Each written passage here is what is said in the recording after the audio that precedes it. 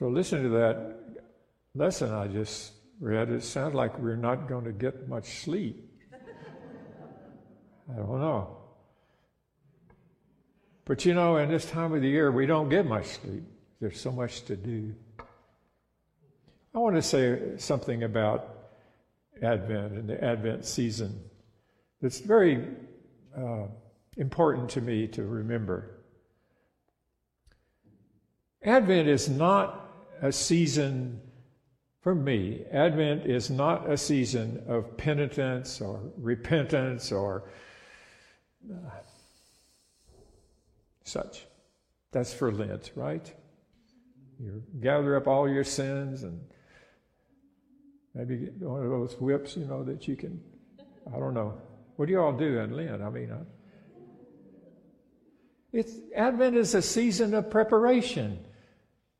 It's really quite obvious. I mean, even the gospel I just read, which has a lot of dark side to it. And the gospel refers to, in those days after that suffering is the leading line. And if you read the scripture before that, there was a lot of suffering predicted, really bad stuff. So we're preparing for something wonderful. We're preparing our homes for the holiday. I mean, I haven't got a Christmas tree yet, but I'm going to get one. But oh my God, all those things we scurry around to do this time of year. It's so hard and it's so lovely. Isaac Watts wrote for Psalm 100, "Let every heart prepare him room." That's what we should be about right now. I guess we don't sing that till Christmas time, but that's the message. Let every heart prepare him room. It's a season of hope and peace and joy and love. That's the four candles we have. Hope, peace, joy, love. Advent candles. This is the week of hope. And I really hope we have a wonderful, wonderful Advent season and an incredibly beautiful Christmas. Hope. And another hymn, I think it's 87. The hopes and fears of all the years are met in thee tonight. Isn't that lovely? So I want to talk about Christmas. How did that all come about? I mean, Jesus was born sometime, somewhere. Truthfully, we really don't know, especially not the time. So here's how it all got made up. I mean, it got kind of started. I made some notes about that. To start with, Christmas is the shortest liturgical season there is. Some say it's 12 days. 12 days of Christmas, right? Others think it's like 20 days or so, but that's up to all kinds of debate. But the birthday date, legends abound about how that got decided. So here's some of what Wikipedia told me. And you know, we've got this artificial intelligence things coming. I don't know what's going to happen about that. Well, we'll have to wait and see. But some think that December 25th might have also been chosen because of the winter solstice that was happening at the time. There were a couple of ancient pagan Roman midwinter festivals that took place in December around this date. So it was a time when people were already celebrating, and there was a need for another celebration, the birth of Jesus. So there you go. There's another kind of weird idea that the Annunciation, when the angel came to Mary and said, hey, guess what? Was on March the 25th. Add 9 months, and what have you got? So I don't know. December 25th. I don't know. But there it was. The first recorded date of Christmas being celebrated on December 25th was in the year 336, during the time of the first Christian Roman emperor. So the Roman emperor of that time bought into one of those theories about December 25th, and that became it. And a few years later, the Pope officially declared that the birth of Jesus would be celebrated on the 25th of December. And of course, if the Pope says so, then that's it. But I think we should keep in mind that none of these dates are confirmed anywhere in history, and anything written, and certainly not in Holy Scripture. Just keep in mind that it was just a very different time. In other words, the birthday date was established out of a need for a celebration day for the birth of Jesus Christ. It was a time of the year for celebration. Hanukkah was going on. That's for the rededication of the temple. Hanukkah. And then there were pagan celebrations happening. Harvest festivals, solstice trees, and Yule logs were all around, even before Christmas. So early Christmas, back in the day, began as kind of a rowdy celebration.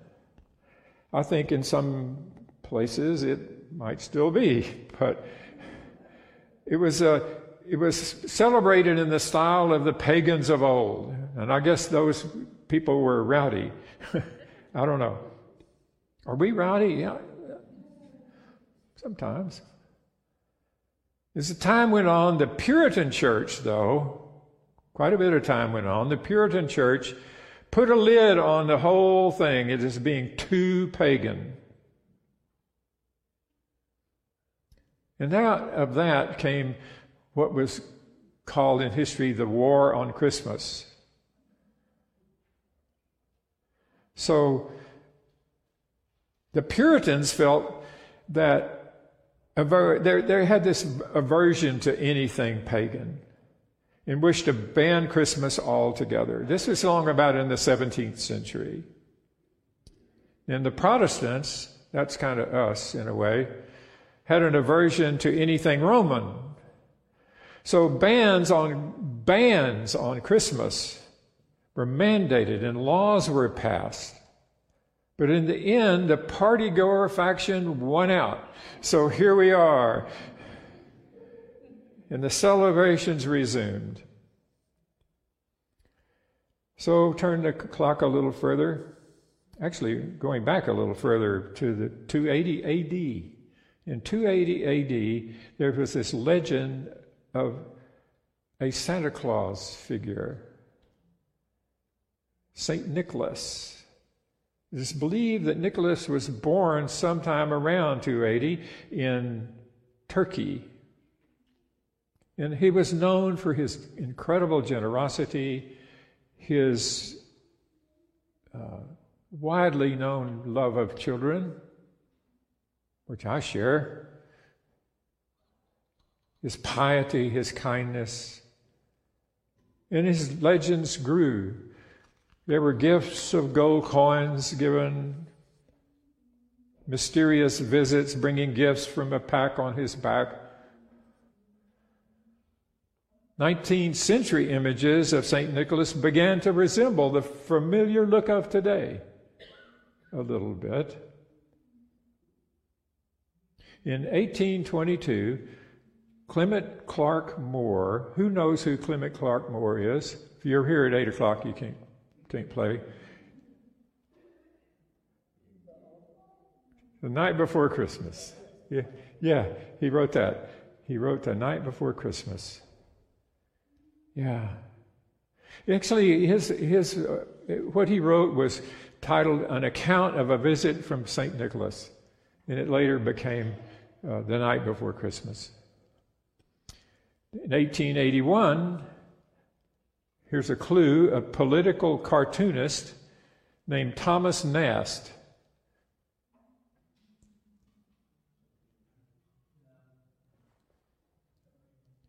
Santa Claus, right?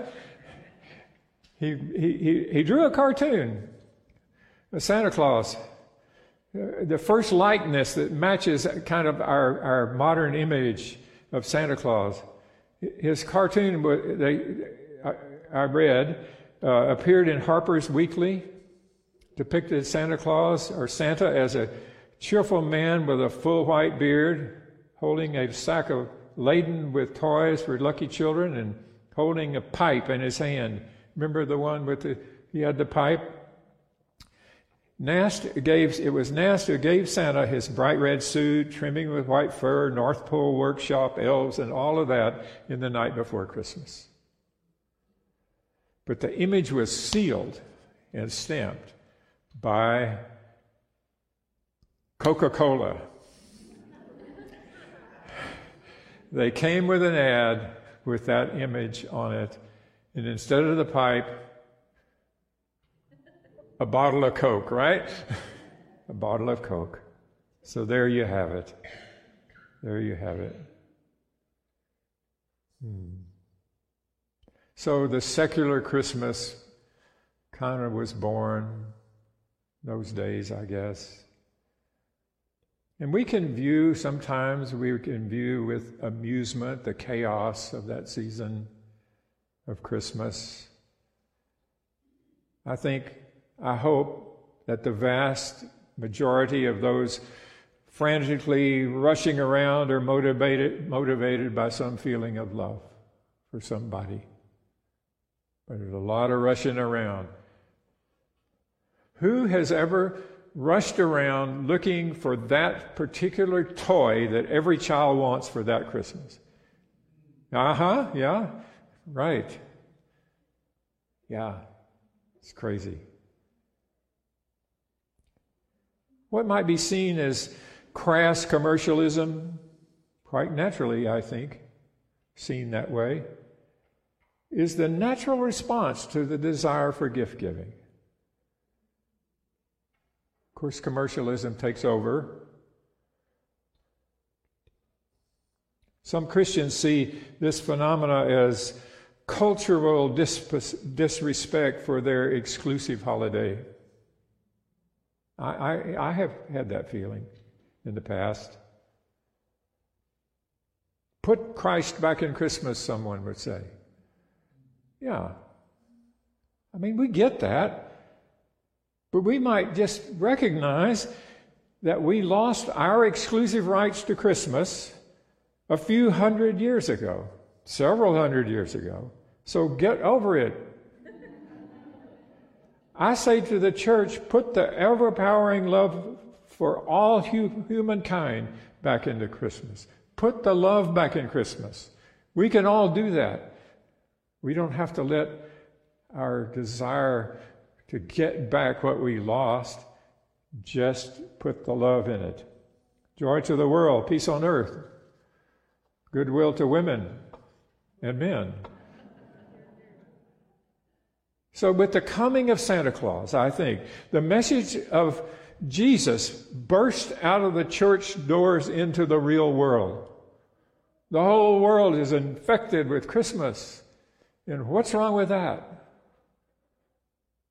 There's some things wrong about it, but what's wrong with that?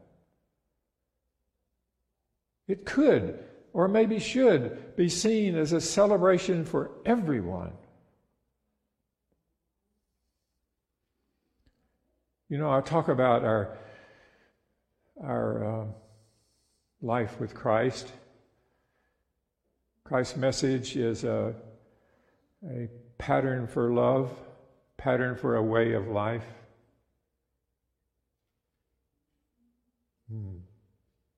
Maybe I say this, I've said this a lot of times, maybe we should stop trying to be a Christian and just be Christ. Right now, I think we should just be Santa Claus. Okay? I mean, really, be Santa Claus. Yeah. You know that Clement Clark Moore that wrote that story? He was an Episcopalian. Yeah. Be Santa Claus. So we've entered into this entire season today, on this day, and we could envision the season of gratitude and generosity and compassion and hope for the future, beginning today. We began, really, with Thanksgiving. We express gratitude for all that we have, as meager as sometimes we might feel that it is, and sometimes it is meager for some of us. Gratitude for the very life we have been given in this time, in this place. Christmas, a time to celebrate generosity and compassion, a time to celebrate loving kindness, a time to celebrate Santa Claus, a time to celebrate Christ. And when Christmas all done, we come to New Year's. On the first day of the new year, we can resolve to make the world a better place for everyone.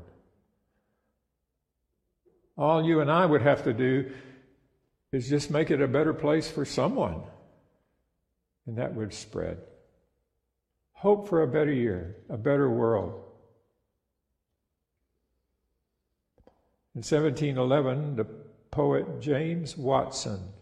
Okay, now nobody knows who James Watson was. Right. Nobody knows. He wrote a ballad, which was later picked up by the Scotsman Robert Burns and became the familiar Auld Lang Syne. And I like to reflect on the original words that James Watson wrote, because it's a different kind of feeling than what we sing on New Year's Eve. Here it is, James Watson, 1711. It's like a question. Should old acquaintance be forgot and never thought upon? The flames of love extinguished and fully past and gone? Is thy sweetheart now grown so cold, that loving breast of thine, that thou canst never once reflect on Auld Lang Syne, on the old times? So on New Year's Eve, perhaps we can look behind the past and see what we have gained, or maybe what we have lost, and what we have learned.